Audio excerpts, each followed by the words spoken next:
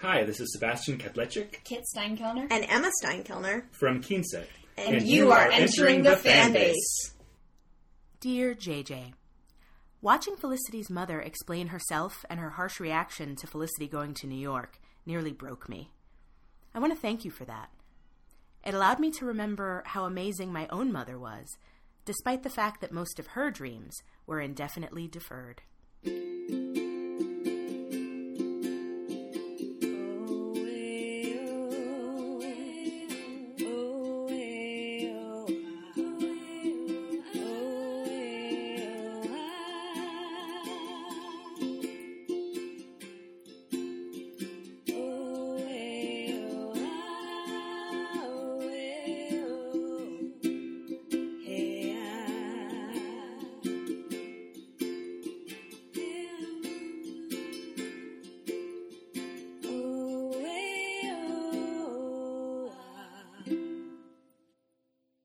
Welcome to Finding Felicity, where we'll talk about life, love, and growing up, no matter how old you are, through the lens of the J.J. Abrams, Matt Reeves hit TV show Felicity, starring that chick from Malibu Shores, that dude from The Unit, and that other dude from Last Resort.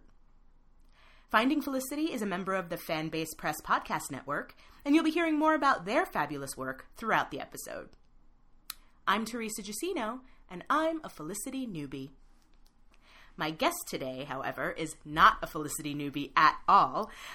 She is an actress and a blogger named Jen Levin, not to be confused with Jennifer Levin, who was a writer and producer on Felicity. Although I will say, seeing that name, even though my legal name is not Jennifer, it's Jenny, made me love the show that much more. I was already obsessed, and then someone with almost my name works on the show. It's the most incredible thing. Oh my god. I know. I saw that for this episode, and I was like, what? Perfect. Not me. I was like, I wish it was me. Jen actually most recently starred in and executive produced the short film Single Parent Date Night, which I saw and loved. It's a funny and super honest look at dating as a single parent. But you might also know Jen from her awesome blog that I've been reading for several years now, Finding My Inner Bombshell, where she writes truthfully and insightfully about topics ranging from health to dating to making it as an artist in Los Angeles. Thank you so much for being here. Sorry I interrupted your introduction to me, but it was all very sweet things. No, it's, hey, listen, we're here to chat, and that's yeah. That's how it goes when you do a podcast with a friend of yours. Mm-hmm. It's true. Feel free to interrupt me at any time. I have nothing worthwhile to say. Likewise. Hey, I will make sure that the links to both the short film and the blog go into the show notes so that everybody can check both of those things out. But before we go on, I'd like to do a segment that I'm just going to go ahead and call And Another Thing. After last week's podcast, I realized that there were a couple of things that I wanted to say about the pilot that I never got around to. So real quick, rapid fire, before we get to episode 2, I want to throw out these last reactions and realizations from episode 1. Feel free to jump in, Jen, if you have anything to say about these things. First of all, I noticed, obviously, that Felicity's dorm is called Kelvin Hall. As a huge J.J. Abrams fan, as many of you are as well, I'm sure. You know that Kelvin comes up a lot. That's why we have a Kelvin universe in Star Trek now. He tends to stick the name and everything in honor of his grandfather, Harry Kelvin, who's responsible for his whole mystery box fascination, as well as buying him his first camera when he was a kid. So I thought that was pretty cool to notice. And correct me if I'm wrong, but I think it's the first recorded use of Kelvin in a thing he did. So unless there's some reference regarding Henry or something that I don't know about, that was really cool to notice. Secondly, as Ben versus Noel is probably going to be a thing throughout this season, if not beyond. I don't know how deep this goes. I did want to say that from the first episode, Ben seemed way more together than any dude I've ever known in college. I don't know how you felt about that, but Noel seemed more awkward and real, and to be honest, the type of guy I would have a crush on, because he was so me, and I'm like, he's just like me, we're soulmates. I totally would have thought that at 19. I will say I am 100% Team Ben. But Noel is the type of guy I used to go out with. Mm-hmm. Now, hopefully, I feel like I go out with more of a Ben type guy. But even watching it now, he feels like he's older than me, and he's supposed to be about half my age. It's right, like it like he seems like a great guy. Like I get it, but like he doesn't seem like a college age dude at all. Like he seems like he's like done the work, and he should be this 45-year-old man who's like worked on himself and like not a teenage kid. I am still Team Ben watching it now. I'm like, yeah, no, that's who I want. Yeah, well, yeah, that's who I want now to be at my age, but like it's so weird. But yeah, it seems a little bit unrealistic, but we'll see. I don't know what he's dealing with. I don't know what he goes through on this show, but we'll find out. Or I will find out. You already know. Don't tell me. I promise try to not spoil anything. Lastly, for someone who would never, like, do such a thing as far as getting Ben to sign her yearbook, I thought it was weird that Felicity would confide in Noel, the RA she's known for 5 minutes, like, about this deep thing that she's going through. Like, again, I don't know how you felt about that, but for me, like, I would never have told some random RA that I just met, like, all of my deep love issues. I don't know if I would do the exact same thing, but I found it a lot more realistic because sometimes telling a stranger something is easier than someone that you already know or someone that's involved in the situation. You want, you know, a sounding board of someone who doesn't really have a stake in the game, although, as we find out in this episode, he kind of does have a stake in the game. Yeah. So I don't know if revealing all of it about her love life was necessarily realistic, because I don't think I would do that part of it. Mm-hmm. But being very just free and saying whatever you want to someone who's basically a stranger seems kind of normal to me. Yeah. No, I can definitely see that. I see that. I think, yeah, it's more the love thing that struck me as weird. But okay, so that takes us away from the pilots. We're moving on to episode 2. But first things first, the thing that you really need to know about Jen is that she is a hardcore Felicity fan. The second I just floated on Facebook to my friends that I was thinking about maybe doing a Felicity podcast, almost immediately I get a picture from Jen in my DMs where she was like, here's a screenshot of this contest I entered for MTV to meet the cast of Felicity. And she immediately volunteered, like, if you need a co-host, a guest host, whatever, like, let me know. So, of course, I had to have her on here. And now I need to hear about this contest. So tell me all about that experience. Okay, I will give a smidgen of background, too. I honestly don't know how I found out about Felicity, because that was... I mean, there was internet then, but I wasn't online and researching shows the way that I do now with, you know, all the release dates. I'm guessing that in one of the magazines I read, you know, like Teen People or 17 or Teen or YM, you know, they were having like their fall TV thing and they mentioned it, and I was like, I have to watch this. And I'm sure it's because, you know, cute boys. And my best friend Jackie, who I know will be listening to this, so yay Jackie, she was also as equally as obsessed as me, to the point where we got a Dean and DeLuca catalog, which I know Dean and DeLuca has not entered the show yet. That's not necessarily a spoiler. No, I know that. It involves Dean and DeLuca. Yeah. And we got a Dean and DeLuca catalog just so we could order the hats. That is awesome. So are these like hats that are available to the public, or is it yes, like, okay, literally just Dean and DeLuca hats that are black hats with white font. And somehow we saw that MTV was doing a contest. Who's the biggest Felicity fan? Enter, and you can win a trip. I think it was a trip to either New York or LA. Don't remember which one. And sit down, hang out with the cast. It's all going to be filmed. It's going to be amazing. And Jackie and I were like, yes, we need to do this.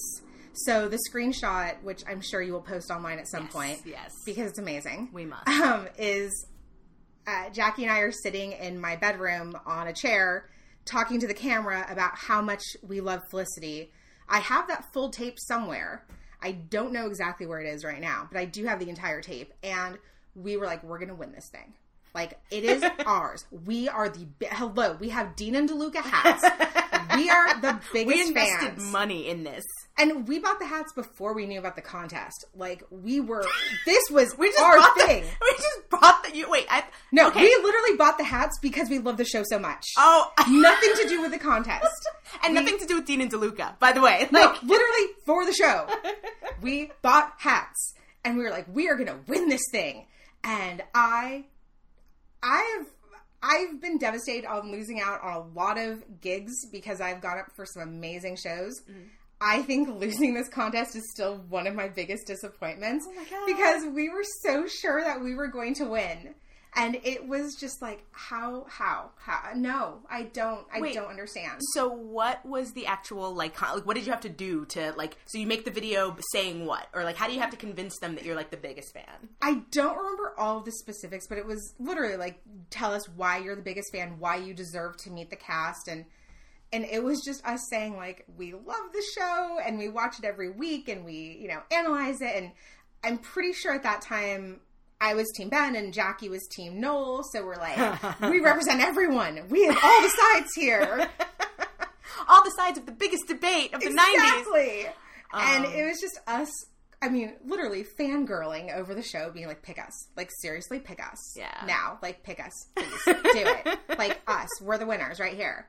And they, you know, on MTV, they put the winner and they had the whole thing, and we're just like, no. She was not a good enough fan. Like, we were better fans. So, no. Now, how old were you when Felicity was on? Ish? So, it came on, it started my sophomore year of high school, so I would have been 15. Mm-hmm.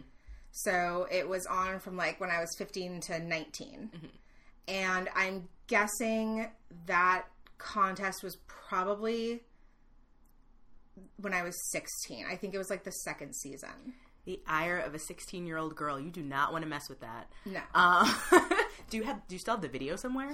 Yes, it's on a DVD somewhere, and I need to find it. You must find it. I kind of need to see it. Yeah. So, video. But I'm serious. Like, Jackie and I, we analyzed that show. Like, after each episode, we're like, okay, what are we talking about now? Like, what's happening? What's going on? What do we believe? What are we thinking? When there were cliffhangers, we would spend the summer like, okay, so this is happening or that's happening. What do we think? Where do you think the writers are going to go? What could they do? What's going to happen? You know, it was obsessive, to say the least. Oh, please. Girl, you are talking to a sci-fi nerd from way back. So, like, what you were doing with Felicity, I was doing with, like, Alien Nation and Star Trek The Next Generation, which is not nearly as cool. But anyway. I mean, I don't want to say we were cool. We bought Dean and Duluth hats. And Jackie and I both still have them, by the way, too. That's awesome. I mean, you can't throw those out. Also, it's decent coffee. That was actually one of my things that I when I was mad at the pilot, back when I first saw it, I would, like, I never watched the show, but friends of mine would watch it, and I'd be in their dorm sometimes, and they'd be watching it, whatever. And I saw that they were at Dean and DeLuca all the time, and I think one of them worked there or something, and I was constantly being like, how do you afford all this Dean and DeLuca coffee? Like, you're college students. I can't go to Dean and DeLuca every day. Why are you always there? And that just made me even more angry. Because I was like, nobody has this budget. But anyway, enough about my Felicity anger, because I'm starting to love the show now. Yay! So we're putting angry 19-year-old Teresa away. And also, I have to say, I'm glad that you are on the show, and we have a variety of people coming on the show to talk about Felicity, and whereas my experience of it was that Felicity was my age and was experiencing college when I was experiencing college, for you, like, you got to college as she was graduating, basically. Yeah. Her senior year of college was my freshman year of college. That's an interesting. I definitely want to talk about that as we talk about your experience and love of the show. But yeah, and we have people who are much older than both of us coming onto the show, and their experience of Felicity will be very different, I'm sure. But we should get into Felicity Season 1, Episode 2, an episode which is called The Last Stand. But before we get into it, here's a word from our friends at Fanbase Press. Well, hello there, Fanbase Press listeners. My name is Paul Packler, and have I got 3 rhetorical questions. Do you love the 80s? How's about Michael J. Fox? And also, Michael J. Fox? Well, have we got just the thing for you. The awesomest podcast on the Fanbase Press Network. Quality time with family ties. Echo, echo, echo. Join me, my best friend Corey Pepper, and our really good acquaintance Scott Jones as we watch and review each and every episode of Family Ties, the sitcom that made Michael J. Fox a star. And unlike all the other Family Ties review podcasts, Quality Time with Family Ties digs deep with our analysis, performances, politics, the symbolism of the Keatons' obsession with orange juice, and whether or not Scott should get a doctor to check out that cough. Fanbase Press brings you a new episode of Quality Time with Family Ties every Thursday, so be sure to look for us on fanbasepress.com. We're located under the audio tab. And then, if you don't want to do that, subscribe to us on iTunes, and please rate and review us. We'll love you for 1,000,000 years, or maybe we'll love you for 1,000,000 more. Quality Time with Family Ties on Fanbase Press. Bye! Sha-la-la-la. And we're back to Finding Felicity. As always, this is your spoiler warning on a 20-year-old show. I don't know entirely where this conversation is going to take us, but all plot points, reveals, and resolutions are up for grabs. You've been warned. Here is the synopsis of the episode from IMDb.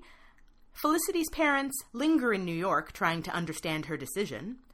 Noel deals with a potentially homicidal student, and Ben receives a note from Felicity.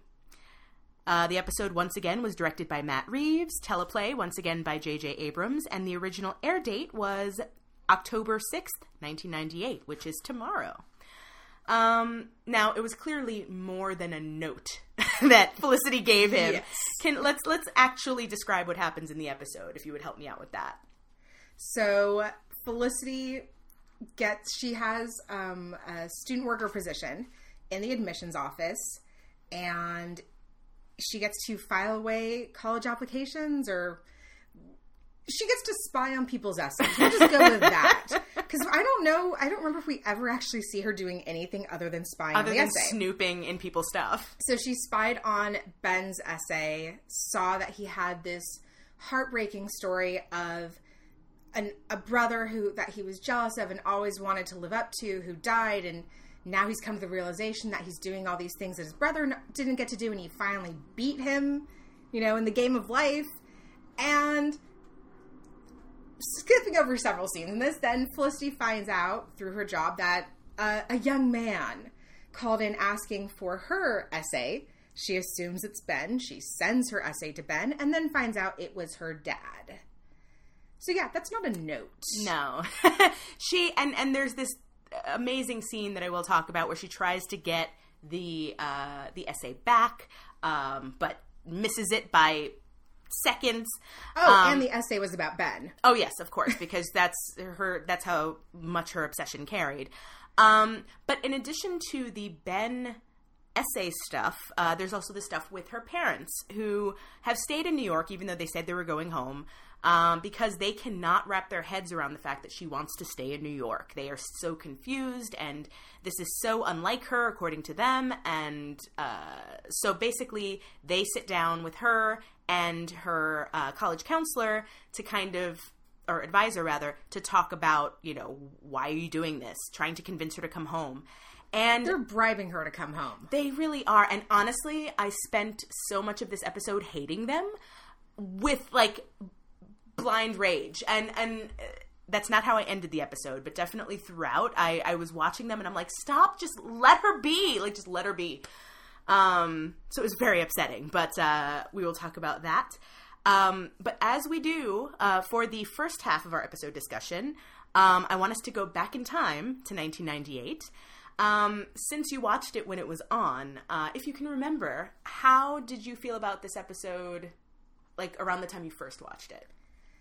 I mean, that was a long time ago. Yeah. My memory is not the best with that stuff. Imagine, what would you have thought about it then? Even watching it now, thinking how I would have been then, I definitely would have been somewhere blind rage of the parents of let her make her own choice. Why are you doing this?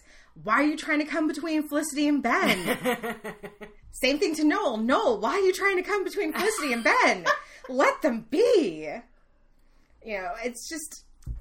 I definitely, without a doubt, sided with Felicity 100%. And I still, especially in this episode, I do a lot because, my parents let me make mistakes. They don't always love the mistakes I make, but they let me make them so I can learn. Yeah. And I think that's what helped me become the person that I am. And if they took those options away from me, I don't know what I'd be doing right now. And so I still want to hate the parents because I feel like they're just, we can swear on this, right? Yeah. Totally. They're being total assholes. They are being assholes. Like, really, they're being assholes. There's no other way to put it. They're being horrible assholes. Yeah. And I just, yeah. There are some things that I watch now, and I mean, there are all these memes online about too of like, the Little Mermaid where she's like, I'm 16, I'm not a child. I'm like, no, you are a child. You are a child. But in this, I'm still 100% like siding with Felicity. I don't see what the parents are thinking. Like, it's, and I'm sure that's how I was watching it. And I'm sure, Jackie and I were devastated about like all of this going on. And obviously understanding the sheer embarrassment of, trying to get the letter back and it's not happening. And then realizing like, okay, hopefully by this point he'll have read it, and then, he'll give me some sort of sign that he's read this letter, and then everything will be okay. Or I'm going to have to keep wondering, maybe he hasn't opened it yet. Is there another way to break into the house that I can take it away? Yes. I know that feeling of embarrassment. Yes. No, there have been so many instances of me putting notes in lockers and then regretting it when I was in high school, for sure. Definitely, just so many embarrassing moments. Now it's like there are text messages I'll send and I'm like, oh, I shouldn't have sent that. Yeah. Like, and there's no way to take that back. Nope. It's out there. Block the number. Hope they never contact me again. Well, and it's funny thinking about, because I think, I had I would have had the response that you did as far as the parents goes, for sure, because my parents, sounds like yours, they weren't always thrilled with everything I did, but they let me learn. And I don't think it's that they thought I was, like in college you're an adult, but like, they kind of gave me whatever they could give me, and now it's up to me to use it, like it's not. And it's funny because Felicity's parents in the pilot, they talk about, or they called the counselor and told him that she's not somebody who would fit into an independent city like New York because she's not independent and doesn't make decisions. And it's like, because you've never let her. Exactly. Like, you've never given her that opportunity, so of course not. That's not her fault. That's your fault. And I mean, this isn't how I would have necessarily felt watching this originally because I had not gone to college yet, but I've watched the series several times. I think as I do it this time will be like my 4th or 5th time through the entire series. But since watching it after going to college, I did have a somewhat similar path as Felicity. My family is all in medicine. My parents, they're both retired, but my dad was a doctor. My mom was a nurse. My brother is currently a doctor. Our family dog is in pet therapy at the hospital, so even he has a hospital ID badge. And I knew growing up I never wanted to be a doctor. Oh, I also grew up in the Bay Area, so like I have that too. But I knew I never wanted to be a doctor, but I remember saying when I was little, oh, I'm going to be a vet. I want to, be an animal doctor and all of that. And I did plays and things like that in elementary school, middle school, high school. And I don't know when things flipped for me where I realized I have no interest to work in any field of medicine. I want to say it was probably around my junior year of high school. I had this amazing drama teacher, Matt Tidwell, who hopefully either he is or his wife will listen to this and he'll know I'm shouting him out. He was one of the first drama teachers I ever had who really believed in me and, helped to foster my love for acting. And I was pushed to do things that embarrassed the hell out of me, but I know were better for me as an actor than if I did the easy things. Yeah. And so when I applied to colleges, I only applied to, I basically only applied in LA. I believe I applied for one in San Diego and one in Orange County, but pretty much all LA based, all intending to go in as a theater major. So my parents never stopped me from doing that, but I did have that like in my head, I'm going to go to veterinarian school and blah, blah. And it switched to, I'm going to be an actor. I'm going to move to LA. So while I didn't have my parents standing in my way, I'm sure they would have loved for me to pick something else that has a more like normal career more path. stable, more secure. Yeah. But, you know, the idea of feeling like there's a family legacy and then realizing that's not what you want. Again, I did not relate to that seeing it the first time, because even if I had those thoughts that I was not, you know, going to go into a more serious field and I wanted to major in acting, there's no way I was really thinking that back then. Yeah. But now looking back, I'm like, oh yeah, no, like, I mean, I have the supportive parents and they drove me down to LA, you know, to start college, but it's eerily similar. And I feel like that's one of the reasons I still love the show so much, is because I do see myself in the character. Yeah. So cheesy. No,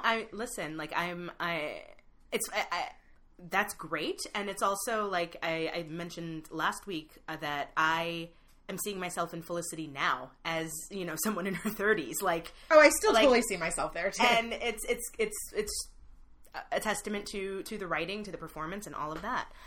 And there's also a lot in the show that isn't so time specific. I mean, obviously, like, she used a phone booth and not a cell phone. Right. Which also made me wonder, did the parents have a cell phone, or how did she know they weren't at the house if she was calling them? Because, like, if she was calling their house, they wouldn't be answering if they were still in New York. Yeah. So they must have it. And I know there were cell phones around that time. Yeah, there were. But it was still very early in cell phones. And there were still phone booths. And, like, certainly a college student might not have had a cell phone. But there's so few things so far, and I don't, from what I remember from all the episodes, not a ton that are, like, so time period specific that it dates it. It does have a timeless element to it. It does, because it and maybe, you know, the thing that I hated about it then, like the design of the dorm, like the and there's actually a line in this episode that pisses me off, that, like, where she's bringing her parents to see her room for the first time, and it's bigger than she thought, and she has a line where she says, yeah, most people here have really closet-sized rooms, and I'm like, I know! I lived in them. They were never this big. I don't know how you ended up with this palace of a room. I had not a closet-sized dorm, but it was still tiny, and it was like a quarter of the size of the room, you know, in the show. Yeah. It's a little ridiculous. But then again, like, we watch Friends, and Friends has an apartment that's completely unrealistic. Yeah, no, and no, like, actor who's working as little as Joey, like, exactly, is affording that apartment. I think our problem is we understand how difficult it is to survive in these cities, so we can't have that, like, just letting it go. Out. But yeah, middle of the country, they're lying to you, right? But now, so the show obviously ended when you started college, but it is the story of a college girl. So I wanted to ask you some questions about your college experience to see how that is reflected, how the character resonated with you in that way. Now, the thing about Felicity and Julie is that neither one of them goes to the school because of the school. Like, they didn't look at course brochures. I don't know what they thought they were doing applying to this particular college, but, like, what helped you make your college choice? What went into that? I assume it's more than just some boy or trying to find your birth mom. There was no boy for me at LMU. Like I said, I mainly applied to schools in LA. I knew I wanted to be in LA. The two that I was, like, debating between after doing visits and interviews, things like that, were LMU and then Chapman, which is in Orange County. Chapman, I spent, like, a evening and spent the night with a friend of my mom's friend. So I kind of got to spend the night in the dorm, learn what the environment was like. For LMU, and I'm sure my parents were crazy for letting me do this as I think about it now, but when I was a senior in high school and 17, my parents let me take a flight to LA I skipped school that day, like, with my parents' permission. They bought me a plane ticket to LA by myself. I had an interview with an admissions counselor, and then had, like, 6 hours at LMU to explore, and I kind of, like, wandered around, did whatever, and I got a cab to LAX, which is close enough, but still, and flew home, all by myself, which I'm just like, there are a lot of things that I've asked my mom and my dad, I'm like, did you think about that as much as, like, I'm thinking about now? So, you know, and LMU did feel like home to me when I first got there, but I was still debating it. And I remember getting my acceptance letter. Because that was when you still got them as letters, not email. Yeah. And I thought it was another financial aid packet because it was just, it was a big envelope and it said admissions and financial aid. So I kind of just like ripped the envelope open. My dad and my brother were out of town. It was just me and my mom. And I open it and I read it says like, congratulations. And I just like flipped out. Nice. And immediately filled out the card saying yes.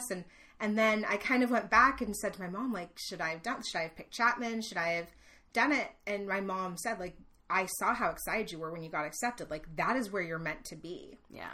And even though, like I said, my college experience wasn't necessarily the best or like the most traditional, I don't regret my choice for a second. Yeah. But no boy. No boy. No, I don't think any guys... And you knew your birth mom, so it's fine. Yes, my mom is amazing. It's funny because for my choice, like drama school made the decision for me. But I wanted to go out of state originally. I wanted to leave New York because I grew up here and, it's a great city, but like I wanted to peace out. But eventually the choice came down to NYU and Fordham. Fordham has a great drama program as well. And it's at Lincoln Center. So it's like you're around all this cool artsy stuff.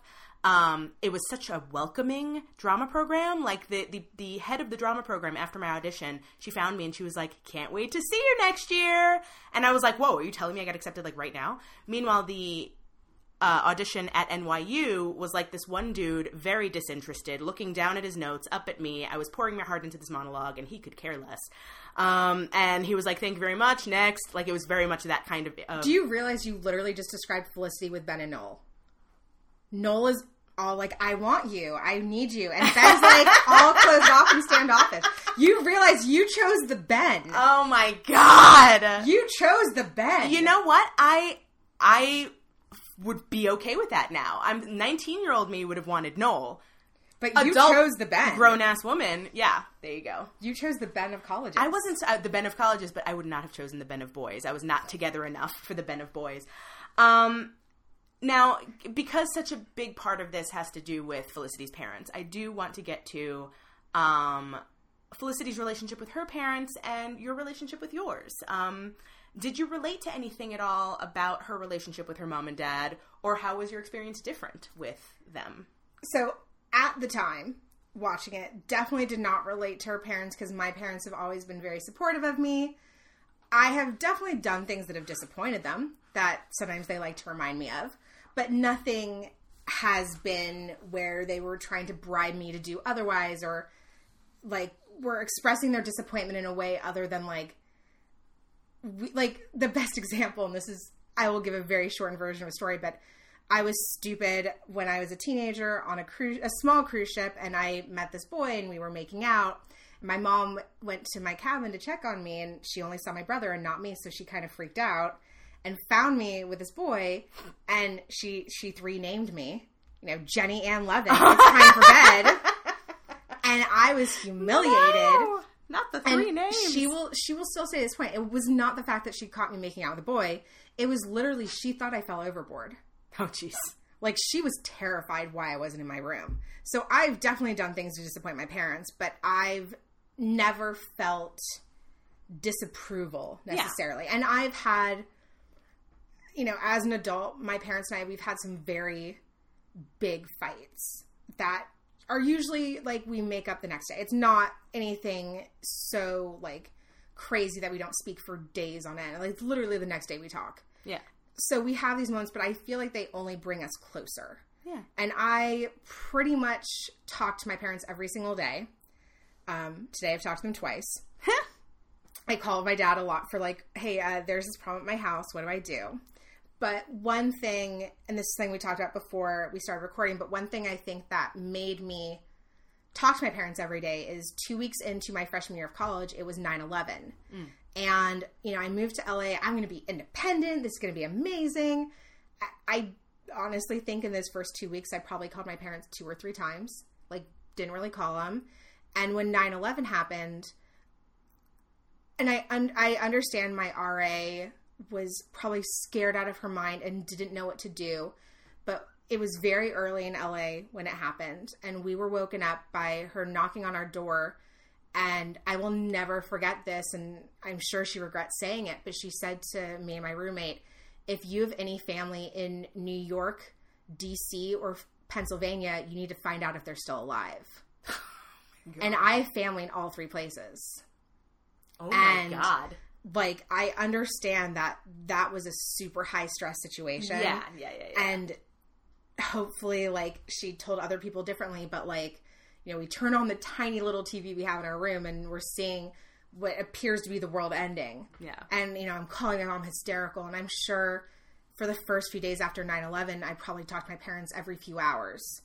And I think that, not that it took away my independence, but it definitely made me realize that independence doesn't necessarily mean excluding my parents out of my life. Yeah. Absolutely. So I mean, I kind of relate to Felicity wanting to keep her parents in her life, saying, come to my dorm, experience this. But the other side from the parents is not something that I personally experienced. Yeah. No, and I, it's funny because my parents were, you know, my dad was the dreamer. He was the writer who never got to pursue the writing. But he was always the one that I got my, like, follow your dreams, whatever thing. My mom was the more practical person, like, okay, but you need to have a job. You could do whatever you want. She was very supportive, but pay your bills. But they both encouraged me to be myself. But it's interesting to bring up 9/11 because, as I told you before we recorded, that happened right after I graduated college. That was the September after I graduated. And I was working. It was my first job out of college. And I was in Times Square at the time. And when it happened, my boss hadn't come in. I ended up going uptown to my boss's apartment. Long story short, the trains and the buses were shut down for most of the day. And all I wanted to do was go to my parents. Because, you know, they were worried about me. I told them I was fine. It was fine. But, like, the instinct was I need to go home. Yeah. So it's very true that, like, you know, you can be as independent as you want. The first thing I wanted to do after college was move out into my own place. Like that. And with Latino parents, you don't do that. Like my sister stayed living in our house until she got married. My brother moved out in his early 30s to take he took a teaching job. He moved to Staten Island, and my parents, like, kept making excuses for that. Like, he moved out, but it's because of his job. His job required him to move further away. Required him. It's not because he doesn't love us, you know. And so when I wanted to move out, they were like, but why? You don't have to pay rent here. You don't have, and I'm like, I want to pay rent. I want to pay rent and bills. I want to do all the things. Like, let me go. Don't you miss those days about being excited about paying rent and bills? Oh my God. Now I'm like, what were you doing? And I totally feel all that, because I know plenty of people now who are living with their parents to save money. And I'm like, do it. Yeah. Do it hard. Now, I do want to move forward in time to the magnificent humans we are today. But before we do, here's a word from our friends at Fanbase Press. Hi, this is Barbara Dillon, Editor-in-Chief at Fanbase Press. I'm here to tell you about our latest comic book series, Quince. Quince is about Lupe, an average, insecure, well-meaning, occasionally cranky teenage girl whose life is completely turned upside down when she discovers she has superpowers at her quinceañera. Her quince powers only last as long as she's 15, so over the course of this roller coaster year, we follow the adventures of Lupe as she figures out what it really means to be a hero. Quince was nominated for the 2018 Dwayne McDuffie Award for Diversity and has been described as if Jane the Virgin and Peter Parker had a comic book baby. All 15 issues of Quince are collected and available in an English-language trade paperback that is now available through fanbasepress.com or on Comixology. Welcome back to Finding Felicity. Now, we are back in the present day. You are rewatching Felicity. I'm watching it for the first time as a 30-year-old person. And I want to ask you, watching it now, how did you feel about the episode specifically? I still find it as wonderful as I did the other times I've watched the show. Mm-hmm. Like I said before with the parents, I still do not relate to the parents. I definitely relate to Felicity. There's a little bit more separation, I feel, from the character, just because, like, the embarrassment over the letter, for example. Even though I have moments like that, I also have dealt with that so many times that it doesn't affect me the same way. Yeah. So I don't feel the same, like, empathy with a character that I did before, but I still love watching it. And I only watched the first 2 episodes because I'm trying to kind of stick with your schedule here. And it took me so much not to be not like, to well, binge. I can just keep going through. So I still love it. I still connect to the story and character, but I think the other thing with it, and I think you probably relate to this similar, and it's for almost any TV show or any book that I read when I was younger, is it just brings a sense of familiarity back to me. Yeah. And just, I remember watching it the first time and how happy I was, and it's like looking through photos. Yeah. Just someone else's life. Totally. No, and it's doing that for me too. I didn't watch the show, but it's definitely bringing me back to that point in time and what was I doing and what clothes was I wearing, because I had some of those sweaters. I wanted those sweaters. I did not have them, but I wanted them. As far as this being my first experience, my first go around with this, the first thing I had to mention, and you mentioned that you know this particular actor, which I'm very excited about, so I hope you go and tell him this. I loved the scene with Dominic when Felicity goes to get the essay that she sent to Ben back.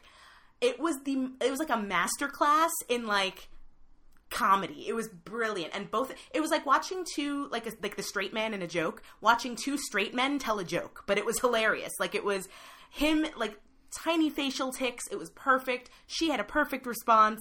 So shout out to Bob Clendenin, who I will tag him on Facebook. Sorry, I will tag him on Facebook to tell him that we mentioned him. Yes, Bob Clendenin, genius. And also Matt Reeves' directing skills, because that scene was like a perfect little nugget of acting amazingness. This show is always so beautifully directed. Mm-hmm. And even watching it before I understood the film industry when I was in high school, I always felt it looked so beautiful. Yeah. And I didn't understand what that really meant. Yeah.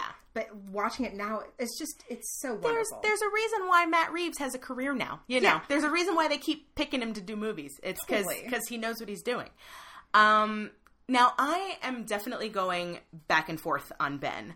Noel. I keep getting them confused. They're one boy to me in my head. They're also both in real life named Scott. They're both Scott. I know. So it's easy to confuse them. It's very true. All Scots look alike to me. No, but I'm going back and forth on Noel because he's definitely the more relatable of the two for me. But watching it now, like he's the boy I would have had a crush on back in the day. But now all I can see is how informed he is by his attraction to Felicity, and that bugs the shit out of me. Like, he's not being her friend to be her friend. He's clearly being her friend because he's into her, and he says he's not. And I'm sure, he's a good person, whatever. But like, the fact that he, and maybe it's recognition on my part too, because I've definitely been that person. I've been a Noel, as well as, seen Noels about. Yes. So I totally understand, but it irks me because I know how terrible that is. And as an adult now, I'm watching this and I'm like, just stop. Just don't. Just, stop. I think part of it's also, like, especially in this time right now of, like, yeah. the Me Too, like, the idea of getting out of the friend zone is actually a really creepy concept. Yeah. And that's what he's trying to do. Yeah. No, and honestly, that is the thought that I had watching this. I was like, and as much as I love J.J. Abrams and Matt Reeves, I'm like, it's images like this in media that teach boys that that's what's charming. Like, but then again, we could say Felicity's trying to get out of the friend zone too. Yeah. No. But I never see it wrong with her. Yeah, no. Well, see, I do. Well, I see it wrong now because I'm like, don't do that. I'm like, Teresa did that all the time, and that was terrible, and that's why she had no boyfriend. Well, I see it wrong as you shouldn't do this, but not the same way that I find the idea of getting out of the friend zone from a guy to a girl creepy. It's still creepy. It's creepy. Well, like Dana mentioned last week, she compared it to Crazy Ex-Girlfriend. Oh my God, I love that comparison too. It was amazing. So great, and it's like, and she has a mental illness. Like, that's, we gotta think about what your behavior is showing to people. But yeah, no, I look at it now and it's like, this is like Felicity, you see Noel look at her and it's like, oh, Felicity's being so charming and sweet in her obsession. And like, oh, and it's like, no, obsession's not charming. It's very, very terrible. And like, Noel really likes Felicity and whatever. And it's like, no, it's terrible. Like, you should not be this obsessed with someone. I mean, I've never been Team Noel, but I don't know if I knew why back then. Yeah. But watching it now, it's the creep vibe Yeah. from it, and I don't like that. Yeah, no, it's really it's unnerving. But I'm sure it will evolve. Like, this is episode 2. We'll see where it goes. I am saying nothing. Oh God. Julie is being set up to be, troubled and mysterious, and we discover she's adopted and she's come to New York to meet her adoptive mom. And that is a unique spin. Like, it's a very different thing to take on in a show like this. And it's a different way of exploring the parent dynamic. Like, Felicity, you have her nuclear family. It's very, kind of standard. And Julie has a very non-standard relationship with her parents. We also have, from the pilot, Ben's experience with his mom at the graduation. Yes, exactly. So it's an interesting... I think this is part of that college thing of, like, you see people with different experiences. It's like, right in 3 characters who know each other, you have very different experiences of what a relationship with parents can look like. Shout out to John Cho, which I was very excited to see. I was like, oh my God, it's Sulu! Yes! Now, this is not a huge spoiler. I just want to know if what's his name? Larry? His character on Felicity, does he come back with the problem roommate? I feel like he does, and I honestly don't remember, but I feel like either him and the roommate, or just the roommate, they're kind of, recurring side characters throughout the first season. Okay. I believe they are, but I don't want to say 100% for sure. I feel like that could be a running gag. Like, yeah. Well, and yeah, it was like, it's a very odd storyline to have, but sure, why not? But I feel like, if I'm remembering things correctly, and it's the way that shows happen now that take place in a high school or college, you get a lot of the same background or, slightly featured characters, because you're all supposed to be in the same space. Yeah. And you would see them going down the halls, exactly. all that good stuff. What's interesting, her college advisor's name is Pompilio. And if you remember last week, I mentioned this commencement address that J.J. Abrams gave at Sarah Lawrence, and he mentions a writing teacher named Joe Pompilio. So I thought that was, and because I'm a writer and I'm a nerd about these things, like, I love seeing writers' lives pop into scripts. So I thought that was a cool shout out to a teacher he clearly respected. Now, Felicity's parents, I was talking about that, the fact that I loved the storyline, about her parents, and the reason why is especially because of the scene with her mom at the end. Her mom, after blowing up at Felicity for daring to express that she maybe preferred having dinner on a Tuesday night by herself, it felt good to have a hamburger on her own rather than go to family dinner. And her mother just was so sad and hurt and stormed out. And at the time in that episode, I thought it was very, like, self-absorbed. I was like, whoa. Yeah, it like, definitely seems off. Let your daughter, whatever. But then she explains herself later, and it's like, it was because she sees herself in Felicity. And she, got pregnant with Felicity young. She didn't get to have a life, and she sees Felicity making any mistakes as possibly repeating some of her own mistakes. Obviously she's not pregnant, but, like, just it's an interesting thing where she felt like her dreams were cut short, and not that she regrets Felicity or anything like that, but it's like she feels like her dreams were cut short because of mistakes, and so she just got very upset and defensive because she doesn't want to see that happen to Felicity. And I thought that was a really real place to go with it. I think it's real, and I think that's also one of the reasons why I don't relate to the relationship with the parents. My parents got married at 30, had me at 31, had my brother at 32. So I was always encouraged to, like, there's no rush in getting married, although I'm older now than that, and my mom probably wants me to get settled down. But it was definitely a push of, like, there's no need to rush into anything. You have time. Yeah. I definitely, the thing that really tugged at me the most watching this, because my mom, I think you know this, passed away in 2006, and my dad did in 2014. And I learned more about my mom in the months leading up to her passing than I knew about her before that. I always thought, for example, I was always a daddy's girl. And because my dad was the writer, my dad was the one who loved plays and whatever. And so he was the parent that I related to the most, and I always thought my mom was like the practical one who wanted me to get a job. But as I started talking to her, I realized that she recited this poem, and it was beautiful in Spanish, and I was like, who wrote that? And she's like, I did. And I was like, what? Like, I never knew this about you. And she said she had, like, Emily Dickinson style, like papers with poetry on it somewhere, and I went to go find it. I never found it. That's one of my biggest regrets, is that I never found these poems she wrote. But she also, there was this one moment where I was sitting with her in the hospital, and my dad had gone to get water or something, and I asked her, you know, I know you love me, I know you love my siblings and dad and all, but if you could have picked another life to have, what would it have been?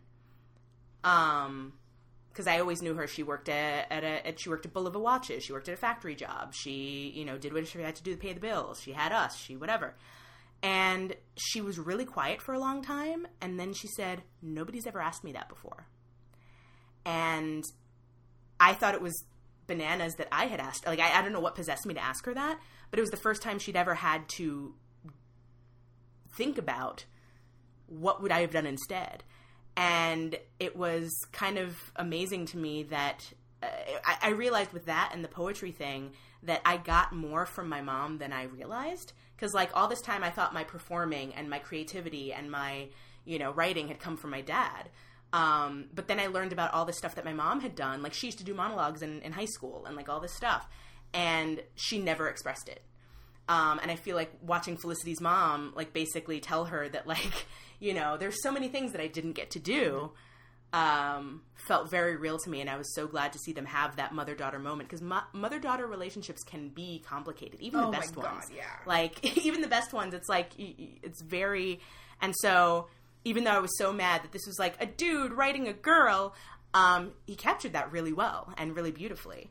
I think it's a relatively common thing that sometimes you don't find out the whole story of your parent until something dramatic happens, whether it's an illness or you do something that they consider a complete fuck up, like move across the country. Yeah. Where you finally see them as a person and not just your mom or your dad. Yeah. What have you, like, realized about your parents now that maybe you didn't understand when you were younger? Like, how has your opinion of them evolved? I think the biggest thing is that I've always grown up in a very open family, at least with especially the immediate four, like my parents, my brother, and I. You know, my dad was an OBGYN, and so the STD talk that I got had slideshows and everything. Oh, jeez. It was fun. So, like, there were definite moments where I was embarrassed as hell. And I, unfortunately, was bullied in middle school by kids who thought it was funny my dad was an OBGYN. It did not help that my middle school Spanish teacher was one of my dad's patients, and she liked to talk about that. But now, like, I have never been more grateful to have an open relationship with my parents where I can literally ask them anything, and there is no shame. There's nothing to worry about. When friends have issues, my dad jokes he charges a beer. You know, and he'll answer things. But, like, to make a very long story as short as possible, like, and you know this because you're my friend and saw it on Facebook, I had these benign tumors in my liver that I was diagnosed with about almost exactly 2 years ago, caused by being on hormonal birth control, and it causes potential other issues, and there would have been complications if I had gotten pregnant and things like that. And I was able to talk to my dad so honest and openly about, like, okay, what are these things? What do I need to worry about? What can I do about my fertility for the future? Where I don't think a lot of people have that with their parents, especially their dad. Yeah. But, you know, my mom and my dad, I can ask them anything.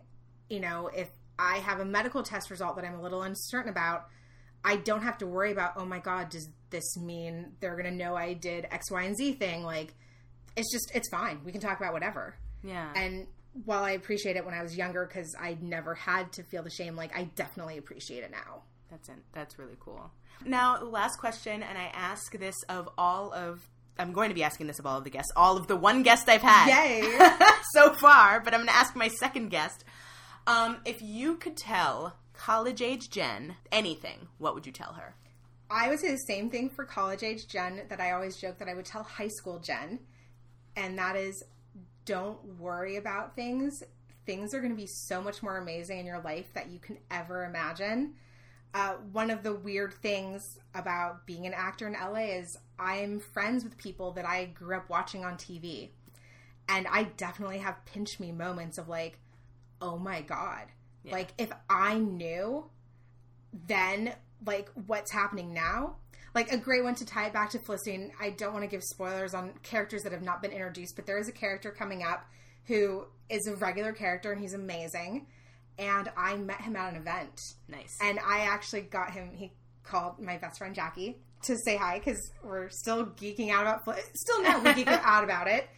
And just, I had that moment of like, if I had known watching Felicity that I was going to get to meet this guy, I wouldn't have cared about all the boys who treated me like crap. And like, I would have been like, don't give a shit. Life's going to be amazing. Life's going to be amazing. Just wait. It's going to be so good.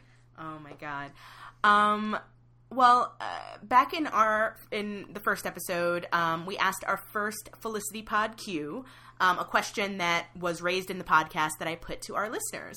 Jen actually wanted to give her answer to the question, and the question was, what was the most awkward thing you've ever done for or because of someone you liked? All right, and this is actually very fitting because this happened my freshman year of college. There was a boy I liked, as there always is.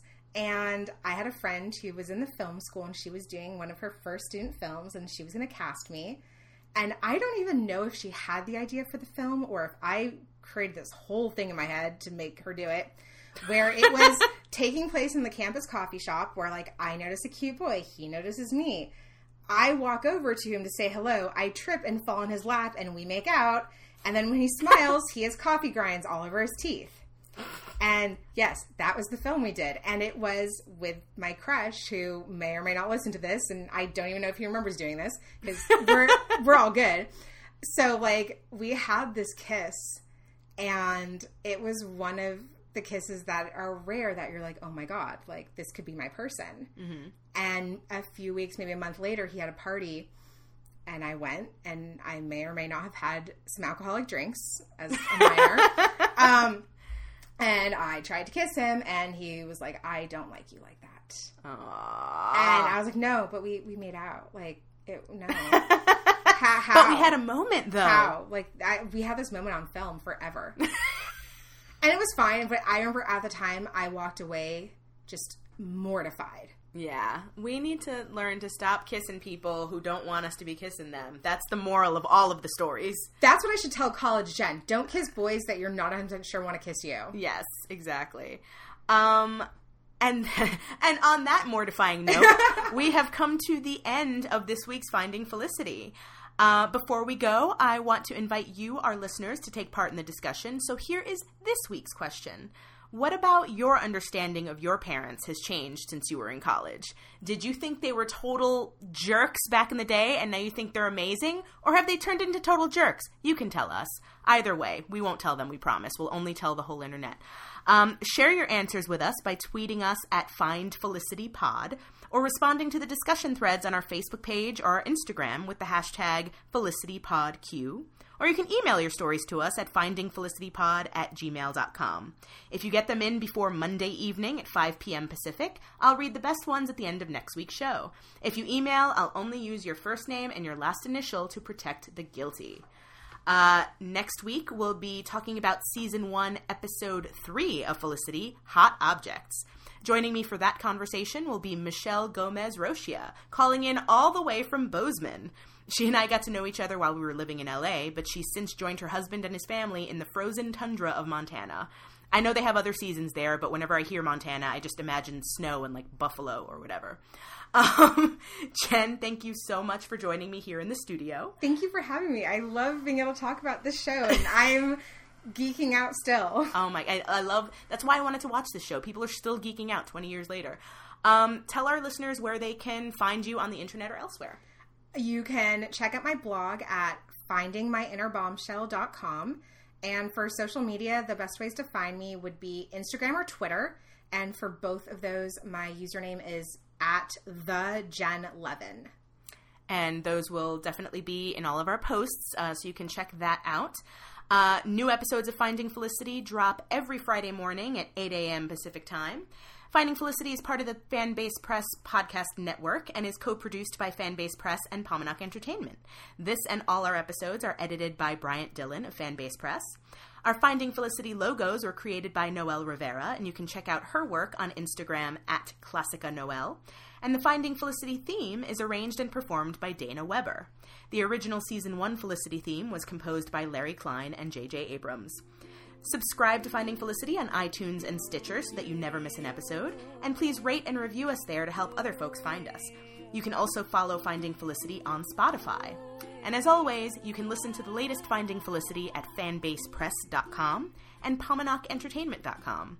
And if you want to keep up with all things Pominock, follow us on all socials at Team Pominock. That's Pomonok. See you next week on Finding Felicity, because coming of age never seems to stop.